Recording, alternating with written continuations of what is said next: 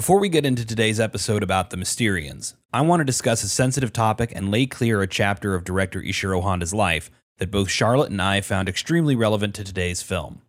There won't be any graphic discussion, but here's a content warning for those particularly sensitive to discussion of sexual assault and slavery. We've mentioned before on Castle Bravo that Ishiro Honda was drafted into the Japanese military during World War II against his personal and religious beliefs, and that at one point he was assigned to both guard and manage what was called a comfort women station. At the time, and to this day, Japan frames the comfort women of World War II as prostitutes and these stations as brothels, but the reality is that these women were sex slaves held against their will by the barrel of a gun. The only information we have about Honda's time at the station, rather than pure conjecture, comes from Honda himself, who published an essay after the war about his time there. In it, he recounts the stories of many of the women at the camp, learning that they were slaves and not willing prostitutes, and relating it to his own situation of being forced into service of the military against his will. Now, with only Honda's word, it's entirely possible that he has massaged or manipulated the truth in order to salvage his own character. Indeed, it's usually healthy to have a dose of skepticism for the first-hand accounts of any soldier who was involved in or adjacent to war crimes. However, Honda's account is also completely consistent with what we know of his life before and after the war. He was an unwilling participant in the war, distasteful of propaganda, and tackled the subject of the exploitation of women several times through his filmography. The Japanese army also did, at the time, have a habit of executing those they deemed deserters, and often without trial. While many Japanese soldiers happily participated out of a sense of nationalism, many others were also held by the barrel of that same invisible gun. None of us will ever know exactly what Honda did at this station, either of his own free will or against it. Both Charlotte and I are strongly inclined to take Honda at his word, despite our usual skepticism. You may not be. I simply wanted this very important piece of context to be laid out ahead of a fun and silly pulp sci-fi film that, at points, echoes this piece of Honda's history. Thank you, and on with the show.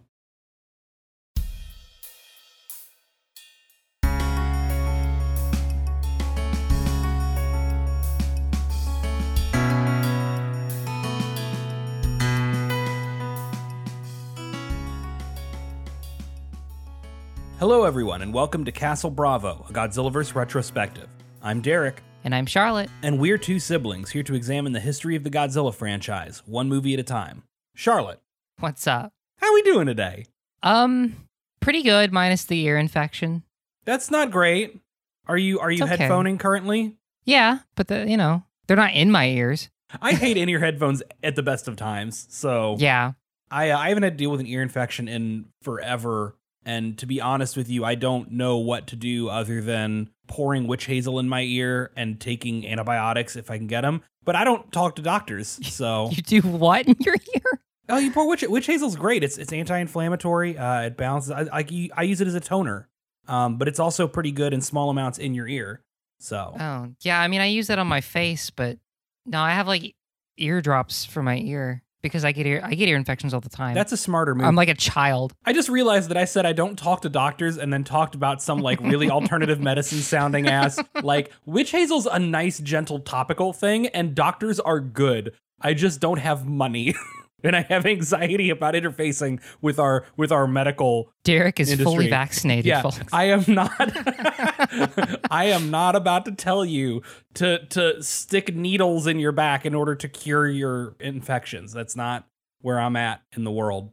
So far in Castle Bravo, we have begun to tell the story of director Ishiro Honda, who is a young man who was drafted into the Japanese Imperial Military during World War II. He had a number of extremely traumatic experiences during war, including being a POW and having to guard and manage a comfort women station, which was the Japanese military's practice of basically forcing mainland Asian women into sex slavery for their army. He comes back home. He is in Japan when the nuclear bombs are dropped on Hiroshima and Nagasaki, and then goes on to have to produce and assist in directing a lot of imperial propaganda shortly thereafter. He gets the opportunity to work with Akira Kurosawa some and do a few post-war dramas, and Godzilla is his first foray into kind of sci-fi and horror, and that is, in many ways, how he exercises a lot of his trauma over both war and the nuclear bombings. Now, while he was busy with other movies in the aftermath, Toho would go on to make a not very good sequel with a different director. But then we covered Rodan, which was also by Ishiro Honda, which in many ways was a better sequel to Godzilla than the actual sequel to Godzilla. Much better. And we're starting to see these recurring themes of being strongly against the experimentation with or use of nuclear weapons. We're beginning to already see a lot of very kind of global and humanist perspectives pop in, where these two movies of his so far have focused on the world working together whenever any sort of international viewpoint is brought up. Mm-hmm. And now we are moving away from the giant monster movies that we've been covering so far, more into pulp sci-fi with today's movie, The Mysterians, which, like pretty much everything else this season, is an Ishiro Honda joint. Yeah. This movie was not what I thought it was going to be. Yeah, same here. So this is actually a movie I have not seen before this last week. I knew of it. I knew of it by reputation, but I'd never gotten around to seeing it. And it was interesting. Yeah. No, I enjoyed it. It was, like I said last time, I normally don't look at the movie posters beforehand, but this one I did, and I was like, oh, this must be something about like a Space Power Ranger crew. No. So here's the funny thing. I'm going to say this before we get into the movie, because obviously the Mysterians outfits look incredibly similar to like a Power Rangers style, like Super Sentai outfit. The Mysterians predate Super Sentai by well over a decade, if I remember. When did the original Super Sentai air? Let me look that up again. Because this movie was 1957, and the original Super Sentai went on the air 1975. So it's about 20 years almost before Power Rangers would become a thing. Huh. Well, I'm sure I guess it's obvious, but I'm sure that a lot of this influenced that. I mean, we will talk about this more through, but this is an incredibly influential movie in a lot of ways. This, despite being a movie from 1957, looks like something that could have come decades later, because of how influential many of its design and aesthetics are. So, Charlotte, why don't you tell us what this movie is about? What happens in The Mysterians? So a lot happens in The Mysterians, but I will do my best to condense it. It's a fairly dense movie. Again, we're noticing a style here with Honda that he tends to make very dense movies.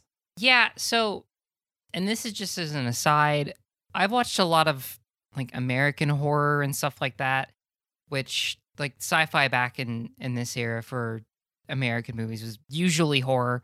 There are movies you don't really need to pay attention to be honest. Like, it'll just be like, the monster is attacking the village, and then there will be screaming for 20 minutes, and then the story will continue. But you have to pay attention to Honda's movies. If you don't, you will miss something, and you'll be like, why do they have giant satellite dishes on the ground? Yeah, like I love The Creature from the Black Lagoon. Is probably one of my favorite old school sci-fi horror movies. And I think it's a great example of Western film at the time and its approach to horror, but you can tune out a lot of it. Yeah. So this movie starts during a festival. We have our 4 main characters. This one does go back to having basically main characters again. We have Etsuko, Hiroko, Shiraishi, and Atsumi. And those are the 4 characters we're going to be following to some degree, especially the men. And like everyone's connected to Shiraishi. I don't know that anybody is a main character, but it seems like every one of the named characters is basically connected back primarily to Shiraishi.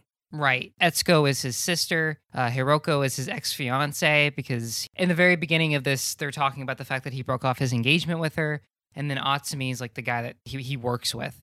So they're in the festival. Shiraishi storms off, and his friend Atsumi goes and follows him, and he discusses how he had to break off his engagement because he can't leave the village. He doesn't feel like he can leave where he is. He needs to finish his research. And then suddenly a fire breaks out nearby, and everybody's running up to the fire. They don't realize how big it is. It doesn't actually show them putting out the fire or anything. They're just like, damn, that's a big fire. And then it cuts away. We go to the space research facility that Shiraishi works at.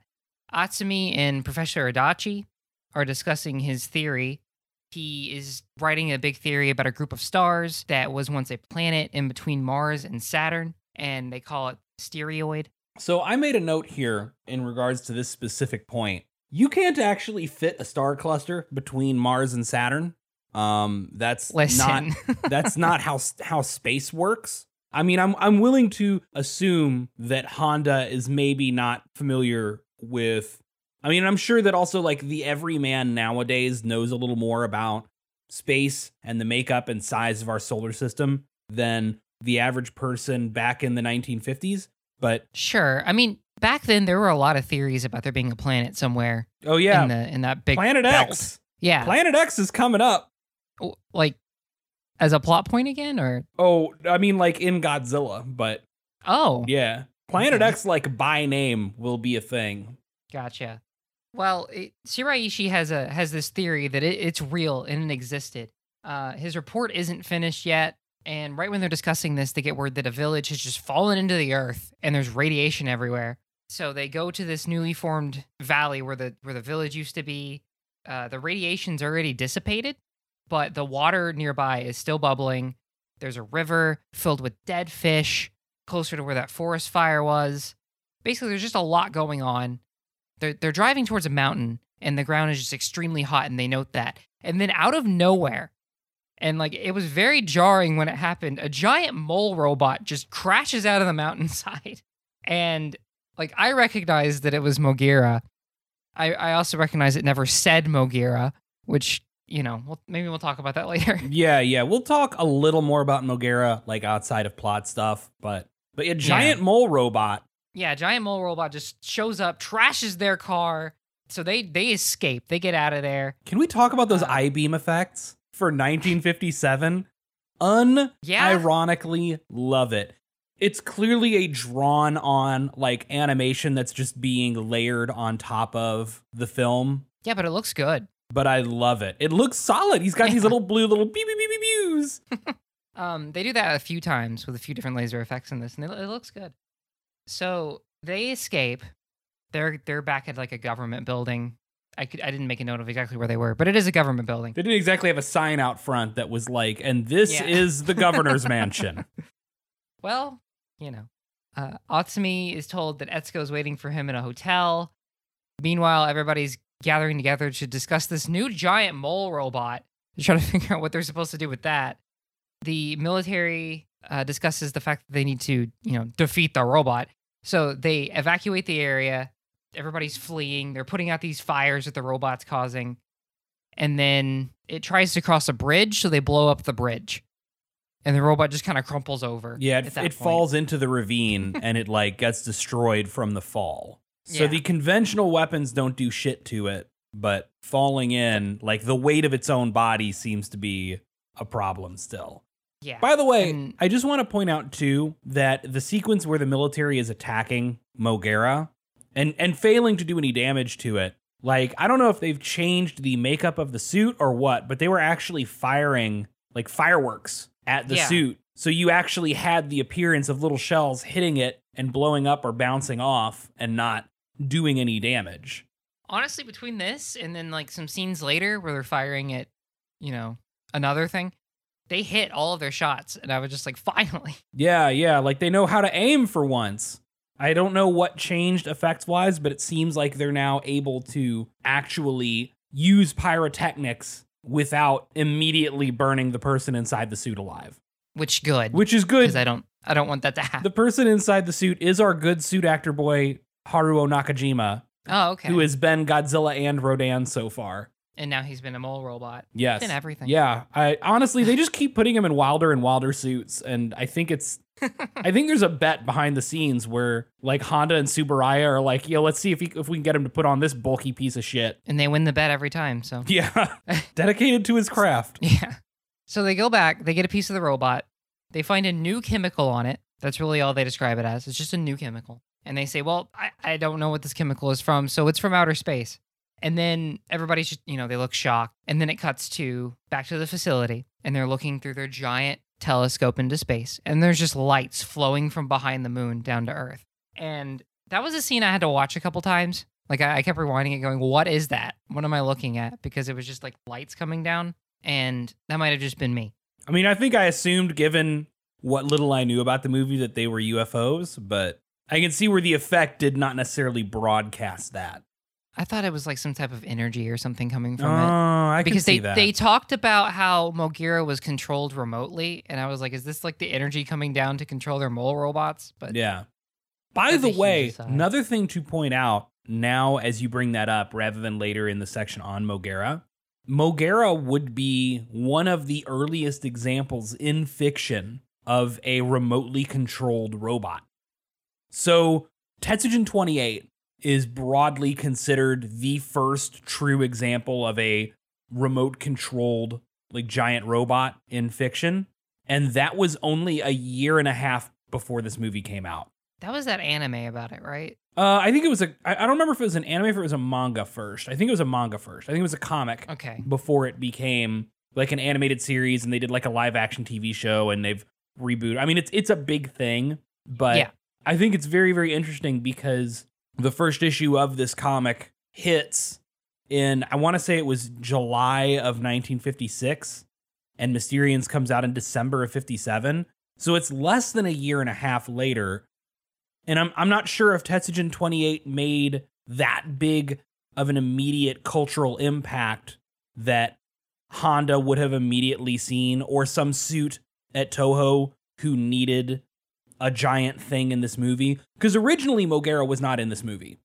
Originally, this was purely an alien invasion thing.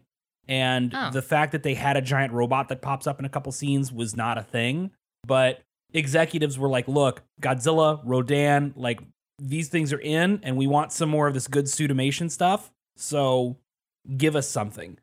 And Mogira was actually even originally biological. It was originally like a mole creature before Oh. it became a robot. So it's definitely been through multiple phases before what we see in the final movie. But I'm not sure exactly how big Tetsujin 28 was to influence this. Regardless, Mogira becomes one of the earliest examples in fiction of a giant remote-controlled robot. Neat. Anyway, continue. Yeah. So they immediately say, okay, well, these lights are ships. They're stopping by an artificial satellite and they're coming to Earth. And they're able to determine that they're using a lake to take off from. And about that time, a giant alien dome just emerges from the ground because all their technology is mole based, I guess. So This makes the sense when alien- they explain some stuff later, I feel like. Yeah, yeah. So they call out 5 names that they want to have come and negotiate, and the aliens call out the 5 names for the people that are there. Somehow they know their names. They had it all prepped. They have the 5 people that they call in to negotiate wear these big goofy cloaks because it's cold in there, probably because it's an underground base. And It's actually warm in They go- caves, though. I mean, all the cave things I've been to here in the state, it's been cold down there. Well, if you go down in the winter, it's warm. It doesn't matter. It was a summer festival. It's cold in at the their. beginning. It's true. It's cold in their base. So Yeah. They go in and they meet the leader. The leader explains that they are from the Mysterioid. Shiraishi was right. But the Mysterioid was destroyed hundreds of thousands of years ago because of a nuclear war. And they migrated to Mars after that. And they basically sit Mogira down to show the Earth the power of their science so that they wouldn't fight them. They state that they will retaliate against any kind of aggression, which is very funny given what they've done so far. They also state they don't have any ambition to take over the galaxy, which is very funny given what they've done so far.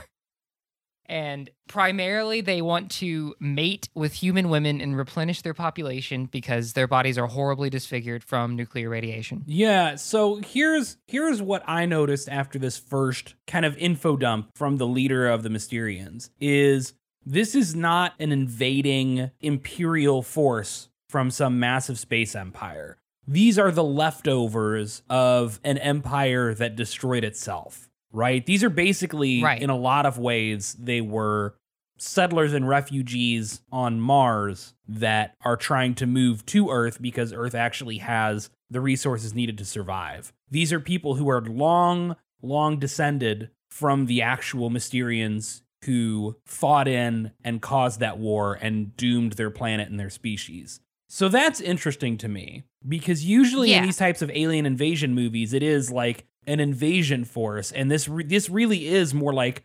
refugees who are descended from the actual war criminals. But you can tell immediately that there's some kind of gaslighty shit going on, not to use one of the sacred G words. Yeah. Because they go, we only want 3 kilometers of land, which is what, like a mile and a half? Yeah, but they've already occupied it. Yeah, but they've already occupied it. They say, we don't want to fight, but we did want to show you how strong we are so that you don't fight us.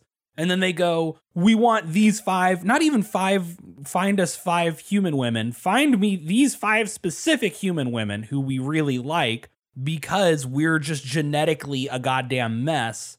And humans have not been tainted by like the aftermath of nuclear war yet. Like, we're not genetically decaying yet. So it's like a way for them to sort of restore their genetic bloodline, which is kind of a gross and creepy in a whole bunch of levels. So this is something that I noticed about it, though, was that around this time, and this also is just because I've watched a lot of movies from around this time that are American movies, there was always like this thread of like, oh, they're gross and they're coming for your women. Yeah. And it's that very paternalistic in a lot of ways. Yeah.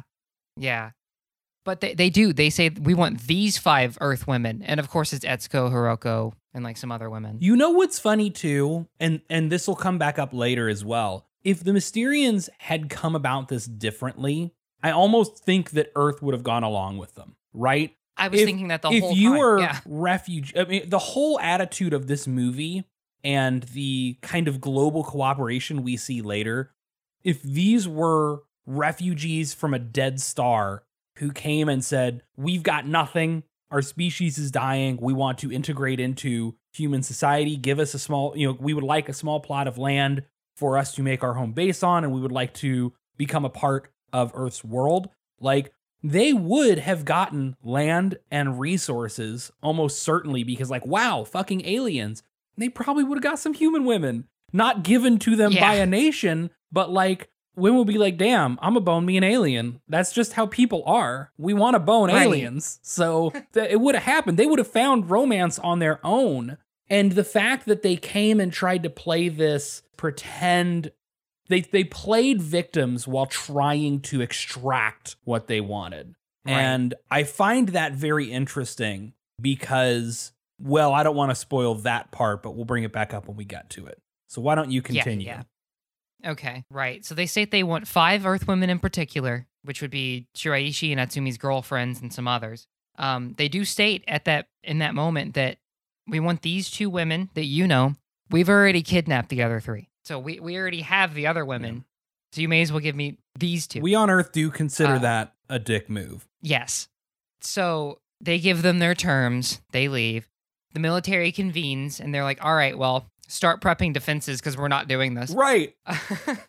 And during this, Shiraishi appears on the TV through their advanced technology, and he's joined the Mysterians because they have advanced technology, and he urges everybody in the room to heed the requests of the Mysterians, which is weird. The military heads to the dome, right? And they start attacking it. The Mysterian saucers launch, instantly destroy the fighter jets. Oh God, it's nothing. You see these little light pulses shoot out, and it's actually really cool watching them kind of arc off into the distance and hit that distant target of the moving jet. Crack shot on these aliens' parts. Yeah, the aliens can actually aim. I said alien parts. I suppose you did. The dome shoots a laser. Starts shooting laser, just melts everything. The tanks, the artillery. Then after just destroying the Japanese military, they start flying around in saucers and announcing to cities that they only want the land they occupy. They don't mention the fact that they've kidnapped people or that they've attacked the giant mole robot, but they keep talking about how peaceful they are, spreading propaganda about that. So they're spreading propaganda about that. And then a group of representatives get together from the entire world, like the UN basically gets together, discusses the aliens. Professor Adachi is like, everybody's going to have to work together because at this point we all have a common foe. And luckily in this movie, everyone does work together. Yeah, Honda has this thing where he likes to pretend that in his movies that the world is just fine working together. He does not tend to portray a lot of global instability or political disagreement in between nations, which is very optimistic, and I think happens frequently enough that it is clearly an example of his sort of optimistic speculative fiction rather than actually how he sees the world. It's more about how he wants the world to be. It's refreshing. I mean, if somebody came out with a movie about this right now, like in this movie, the aliens appearing basically ends the Cold War. Yeah. And if we were to make a movie about this right now, that's not what would happen. We'd get halfway through the movie, almost destroy the aliens, and then one nation would be like, I've taken the aliens' technology to take over the world, you know? Yeah. So that's not what happens here, luckily. But Shiraishi, during this meeting, is meeting with the Mysterians, and the Mysterians are discussing their plan where they're basically going to destroy part of Japan and take over the entire East Coast. They're going to destroy Tokyo. It's always Tokyo. Insurance rates must be crazy there. Between giant monsters and alien invasions. Yeah, I mean, if this is all, if I'm to understand that this is all happening like one after another in the same place, I would move. Primarily the United States comes to Japan's aid. They've launched a spy satellite to watch the Mysterians. And while the United States and Japan are discussing everything, Shiraishi comes back through the TV and states that the Earthlings would just destroy themselves within 20 years anyway, so they should just let the Mysterians have Earth. Side note, it's interesting, right, that Honda, again, somebody who, in theory, fought against the United States in World War II, although, I mean, we know he was drafted, but he was part of the Japanese Imperial Army in World War II, and who was in Japan during the bombings of Hiroshima and Nagasaki and has expressed great trauma repeatedly over the aftermath of those incidents. He has still now multiple times portrayed America as potentially Japan's greatest ally. And I find that very interesting. And I find that to be, just like we said before, it's a refreshing look at this man's kind of attitude and belief that we need to come together as kind of a globe, and that we as a human race should be more cooperative and more collaborative than we are. And what better example to use than America and Japan working together repeatedly in so high profile a fashion. Right. Yeah. No, he's like super hopeful about human relations in general. It is very refreshing.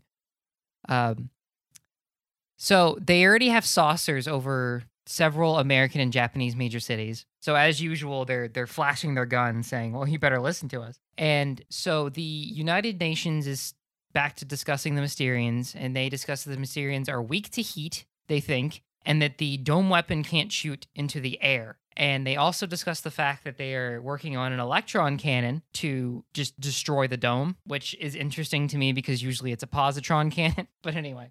Oh, yeah, the Markalite heat ray. Yeah. Yeah. And normally it's a positron cannon. But yeah, so the military launches their airships and they attack the dome from like high up in the air where the lasers won't hurt them as much. One airship gets destroyed. Another one goes back to base.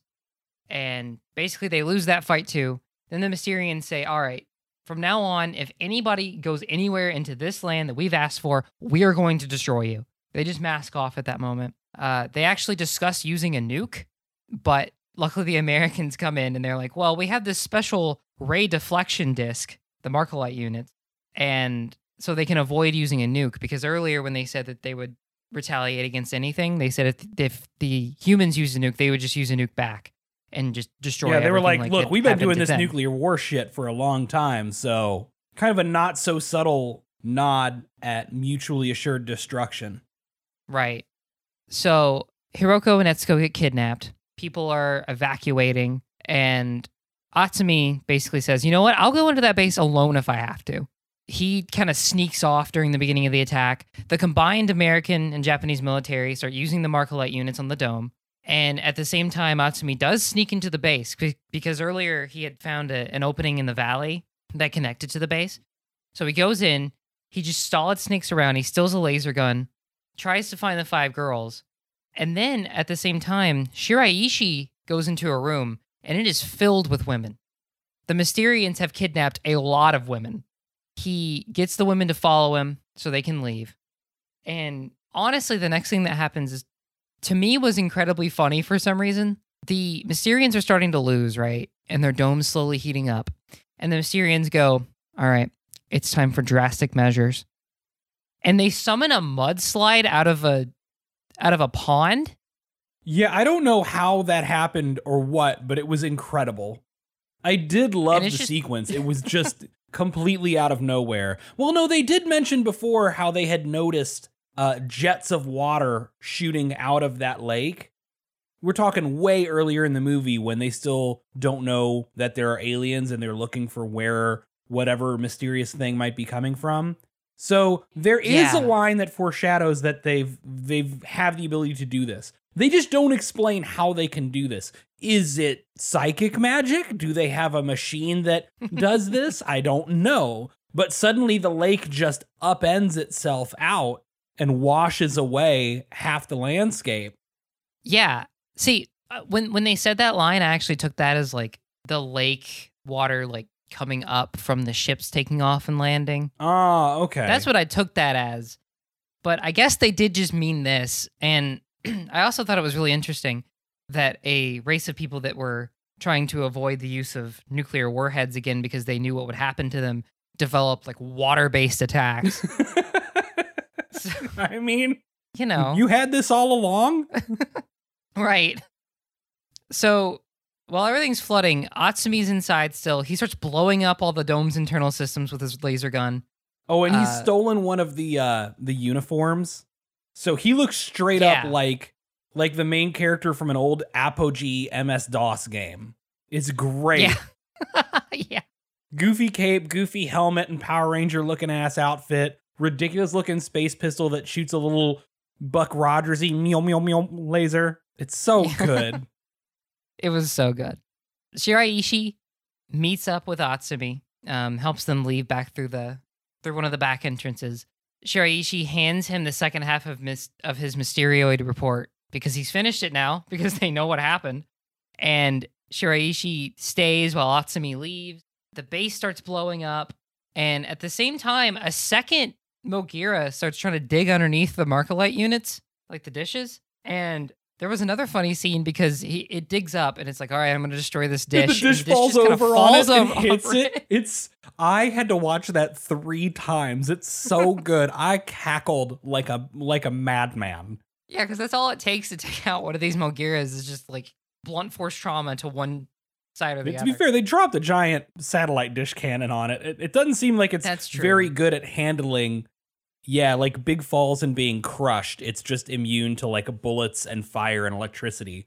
But it's so good because you see the dish hit the suit head and the suit head goes bonk. I was like, man, poor Nakajima. They're just dropping him off of cranes and throwing set models at him. The poor guy. So Shiraishi has the Mysterian leader in firing range as they're leaving. He does not fire at them, which I thought was interesting. He just kind of doesn't shoot them on their way out. But the base is destroyed. Atsumi and all the women are leaving. Some of the Mysterians actually manage to escape the range of the electron cannon. And they basically say at the end, we have not seen the last of the Mysterians. And it just ends there. I don't know whether or not we've actually seen the last of the Mysterians. I looked around. I didn't see that there was another Mysterian movie. To my understanding, this is the last anyone sees of the Mysterians. So this is hard, right? So this is kind of jumping ahead slightly into one of my points for behind the movie, but it's worth bringing up now. There are maybe sequels to this movie, and I had to fight whether or not, because I was not aware of these movies being even remotely related to the Mysterians. And I was like, shit, do I have to add movies retroactively to this fucking podcast? And what it is there is a movie that in some places is labeled a loose sequel, and in many places is not considered related at all. But it's called Battle in Outer Space. It's another Ishiro Honda, like everyone came back for it. The only thing I can tell that ties these two movies together is that one character appears in both movies. Do you know which one? I'm looking that up right now to remind myself. Because Okay. I looked this up as I was watching the movie. But that actor is played by a different person. Or that character is played by a different person. The actor is a different person because that's how... Okay, Etsuko. Oh. Etsuko and Professor Adachi both appear in Battle in Outer Space. However, it has nothing to do with the plot of Mysterians from what I can tell. And those two actors are played, or those two characters, I said it fucking again. Those two characters are played by different actors.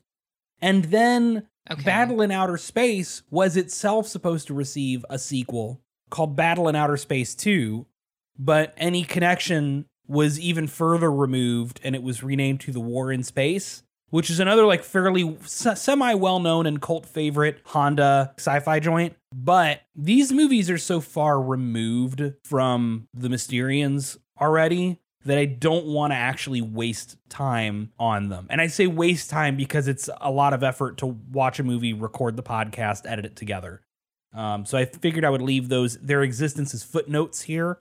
Mysterians is already slightly removed from Godzilla like canon.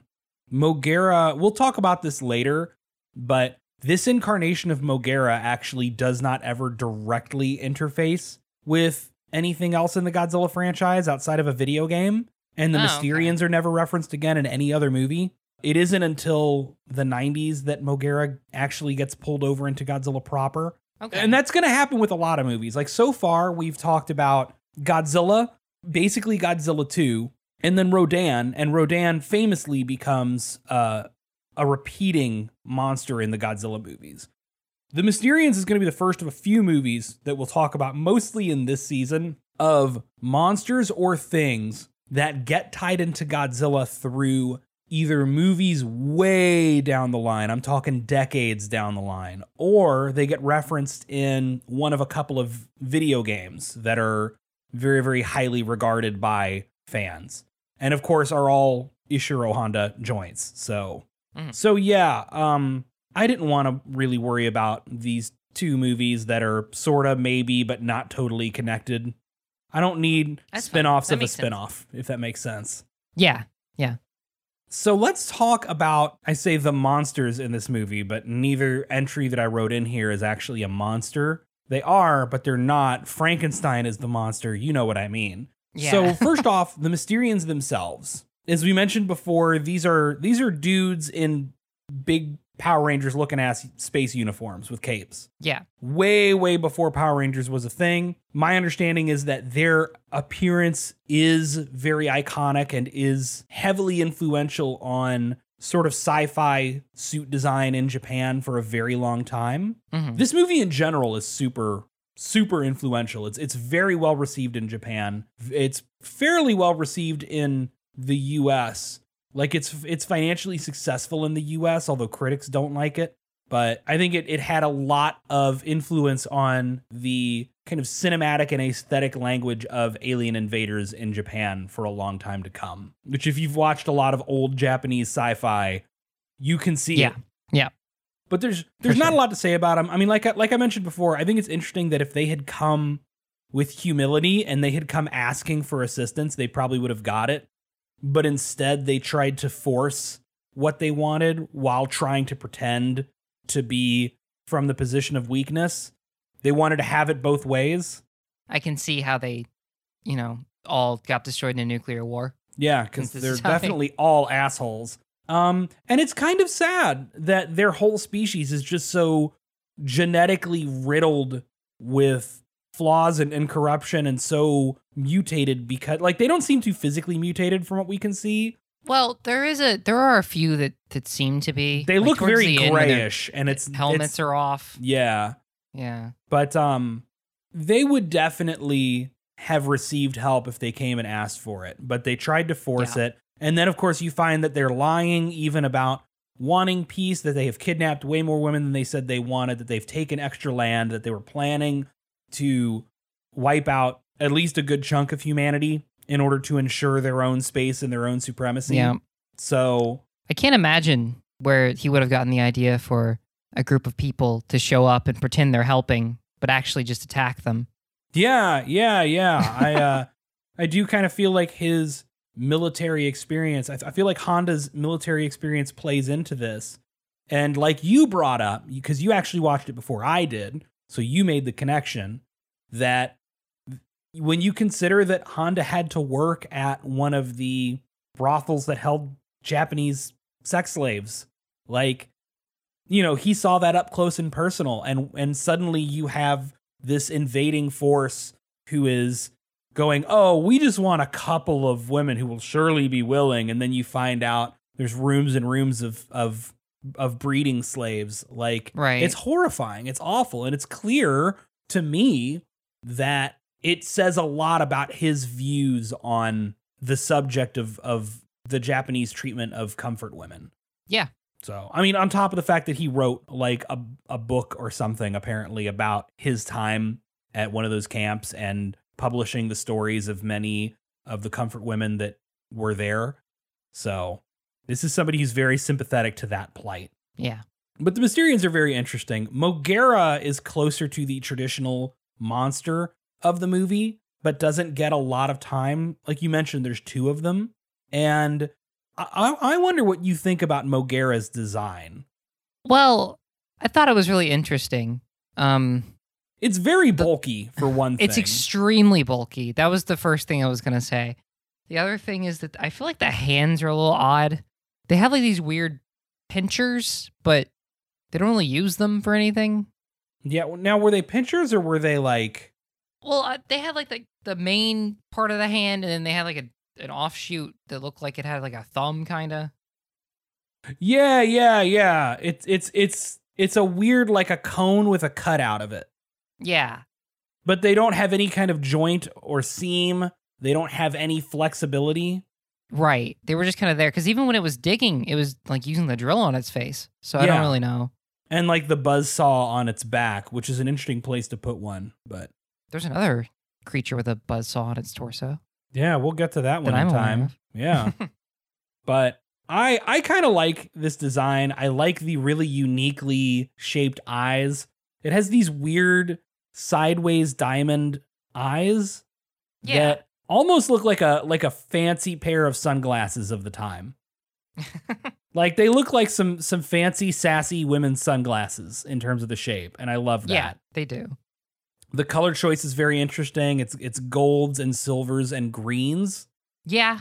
It's a very unique design, but it's very clunky. It's a very 1950s, we had to build a big suit around a guy to make a giant robot kind of aesthetic. Right. And Mogera will eventually be heavily redesigned for the 90s into just an absolutely incredible design. I mean, you've seen 1990s Mogera, and I think it's one of my favorite mecha designs to come out of this style of filmmaking. But Mogera is very interesting, and I like how they're able to actually shoot pyrotechnics at it, and that it's invincible, but that it has a pretty logical weakness, which is something that big must be very heavy, and if it falls or something falls on it, it's going to stop working because shit's going to get knocked loose. Yeah. So does it say Mogera in the movies? No, it will never say Mogera. That is purely a Godzilla Save the Earth edition, because it doesn't really make any noises ever. Like, it makes a weird kind of telephone line beeping repeatedly, which I guess is the sound of the signal being transmitted to control it. Yeah, I think so. And it makes basically no noise aside from mechanical whirring in the 90s film in which it reappears. So it is a completely silent, it's a robot, it's a drone, you know, it doesn't need to have a catchphrase. But it is cute how it goes Mogera in the games. I also love, so Mogera is basically Japanese for mole. Oh, okay. Or it's derived from the word for mole, like very obviously. And when it pops up later, they take the name and they turn it into a ridiculous acronym. Oh. And I love that. We'll get to that in the 90s, but Mogera's, I've got a soft spot for Mogera, and apparently so did Japan, because Mogera's design would go on to be pretty influential for like alien robots and machines of the time. I've seen a lot of alien robots in old sci-fi that have that kind of eye shape or a very similar profile. Yeah. So let's talk about just some cool, fun details about behind the movie, making of the movie. So our dream team is back. Ishiro Honda directing, Eiji Tsuburaya still doing special effects, Akira Ifukube doing the score. That's the dream team, baby. Every movie that the three of them are involved in, as far as I'm concerned, is a surefire hit. Also, our good suit actor boy Nakajima, like I mentioned, is back as Mogera. He will not play every single Toho kaiju ever, but clearly the grandfather of the art, I would say.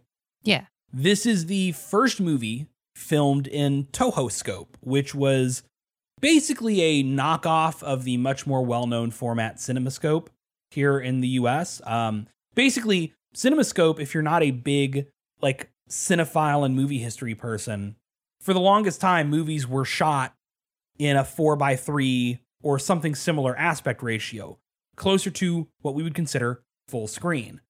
And CinemaScope was a trick with specific lenses, like anamorphic lenses, that would actually allow you to fit a widescreen image on existing square full screen style film. Because what it did is then you would use a lens adapter on the projector and it would stretch the image sideways, which would cause it to become the full widescreen image. So it wasn't cropping from top and bottom, it was basically squishing everything in horizontally and then stretching it back out at the projector. So this is a movie that is in widescreen. It's Toho's first movie in widescreen. We're going to see a lot of these movies be in this format from here out, which will make them look a lot more modern by like today's sensibilities. Mm-hmm. And it's going to be interesting because I think about it, like every one of these movies, I've mostly seen them in old English dubbed full screen formats rather than the original Japanese voice track subtitled like we're doing now and in their full quality, like original format. Mm-hmm. This is Honda's personal favorite movie that he ever directed, he has said. Really? And I'm not sure, I can't find details if that means that he thinks it's the best one he ever did. I'm sure that's not the case. It might be the one that he had the most fun doing. It might be one where he got the most personal satisfaction out of addressing these sort of themes, or that he saw the particular ways that Mysterians influenced Japanese culture and felt particular pride at that. He's just said this is his personal favorite movie he directed. This is almost certainly the most expensive movie he ever directed as of the time of its release. Nobody's ever gotten a good figure on what the budget of this movie was, but it certainly cost more than either Godzilla or Rodan did. Huh. So this is big money blockbuster. I'm trying to think. I think pretty much all the other things down here I mentioned at other points. Beloved in Japan, successful but critically panned in the US. Mogera is one of the earliest examples of a giant robot in fiction. The bit about the sequels. Yeah. So all of that stuff we've already touched on. But it's very interesting because I didn't know much about this movie before we went into it, and I'd never seen it. And now that I've seen it and looked into it, I realize how important this movie is for kind of Japanese sci-fi history and for continuing to show Honda's personal politics and his personal philosophies. So this was definitely a movie that was a little more political. This is no Godzilla Raids again. Why don't you get into what you saw as some of the themes of this movie and some of the messages it was trying to get across? Well, I know we've touched on most of them, frankly, but it's a movie about an external threat coming to Earth and all of Earth working together to fix it. And that's incredibly hopeful. The movie certainly has more faith that we would be able to do that than I do. But aside from that, as always, it has anti-nuclear themes. The aliens come down. They've been destroyed by nukes. They say that if you would nuke us, we'll nuke you too. They've actually seen and show the long-term effects over generations and generations of what Honda was worried and other people at the time were worried might happen, because we didn't know what that kind of nuclear fallout would do generations from now. Right. So this was his way of showing, like, hey, here's a consequence you might not have thought about. Right. And I mean, to be honest, I don't think their plan would have worked, even if they, like, forcibly bred with Earth women, because, they can't regenerate or recreate DNA properly anymore. I think you'd have just made would worse people. Yeah, but I don't imagine that Honda was an expert in genetics either, so. no, and I don't think that, I think that they as a race, even if they knew it may not work, it was probably the only chance they had. It's a little eugenics-y, kind of. It is, yeah. But again, it must be pointed out that Honda is specifically labeling them and their plan as bad. So Right. the Mysterians, I'm almost sympathetic to the plight that they're in, especially given that they are simply the descendants of the actual war criminals who have Mhm. inherited the kind of curse of their species in many ways. But you came at this the wrong way. Right. And included in the way they came at this the wrong way, they also essentially took comfort women. That's the wrongest way, probably. Yeah. Yeah. I'm willing to say that. But they were also just heavily the themes of their existence in the way that they came in here and just took things and then said, okay, well, we can have these, right? It's colonialism. Yeah. Yeah, this is a movie that definitely wants to portray both this global cooperation and to be anti-colonial in some regards.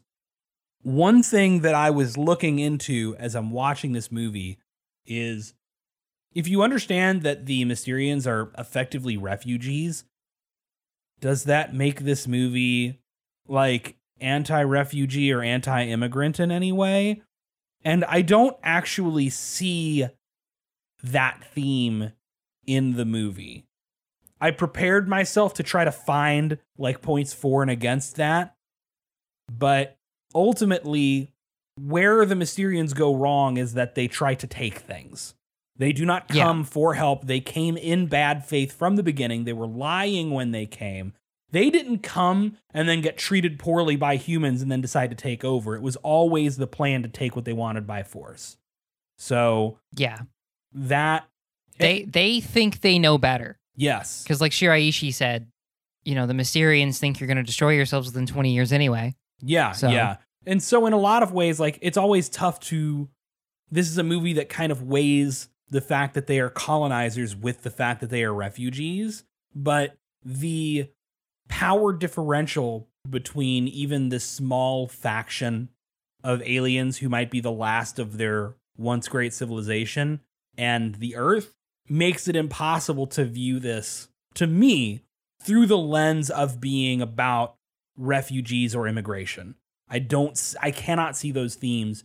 And I merely bring this up because I think anytime you see what could be an echo of something like that, it's your obligation, if you want to take a movie seriously, to look at how it may potentially, even accidentally, portray that kind of message. I'm a big believer in death of the author, right? It's not just about what the creator of a work intends. It's also what they may have accidentally said with their messaging. So you're right. But that's not a problem. I gave thought to here. The same thing. That's not a problem here, thankfully. So no, we're good. So we come to, is it even any good? I think so. I think it's definitely not as good as Godzilla and Rodan were. I think it's better than Godzilla Raids Again. Yeah, well. I know, not a high bar. But I can see where maybe US critics might not have been super into it. It's definitely a little messier. But I enjoyed it. I think it's a good... It sounds like you might disagree with me. What? No, I was going to say that it's schlockier. It's definitely schlockier. But I'm trying to view this through the lens of it's, how many 60 years later, 64 years later? So, know. No, I don't disagree with your placement of it at all. Yeah. It's better than Godzilla Raids Again. It's not as good as Godzilla or Rodan. But it's a solid movie. I think it's harmed by the fact that finding a good copy of this movie is near impossible. This is not widely available. It was a real pain to procure a copy for us to watch, especially if how you did it. Especially if you want to watch Internet Archive. Especially if you want to watch the Japanese original instead of the American recut, which is not heavily recut. The American version's not that drastically changed. The only major change they did was they cut the second Mogera out entirely, which some have argued actually improves the pacing of the final battle. I didn't think there was a problem with pacing in the final battle personally, but whatever. Yeah. So I liked it. I think I see a lot of stuff that's very cheesy and campy by modern sensibilities, but was clearly groundbreaking and inspired much that came after it. So I have to respect it, even if I'm not specifically deeply in love with it. Yeah. I basically agree with you. Yeah. Was there any specific parts that you really liked? I really like the effects, honestly. Yeah, I think for the time, the special effects are great. Yeah. Music was still good. Yeah. Oh, God. Yeah. Ifukube coming back. I like that it's extremely openly delving into being very socially conscious. That's going to be a thing we're going to say repeatedly because Ishiro Honda, but it's very refreshing in this era of sci-fi. And I think we look back on the sci-fi of old and we like to think of it as cheesy, campy, just an excuse for things to blow up and show the most fantastic things possible. And yet, I'm finding the Mysterians to be far more socially conscious and having far more to say than something like Star Wars, which Western nerds hold on like a golden throne. I have a lot of opinions about what Star Wars actually. Yeah, well, I don't need people coming to my house. True. I like Star Wars, and I'm going to edit that over that whole segment to protect us. Okay. But yeah, is there anything in particular you disliked? There were a few tiny things. Because, I mean, it was kind of I'm trying to articulate this in a good way. Yeah. It was very 50s in that the primary threat was not that they occupied 3 kilometer whatever of land. It was the fact that they were coming for your women.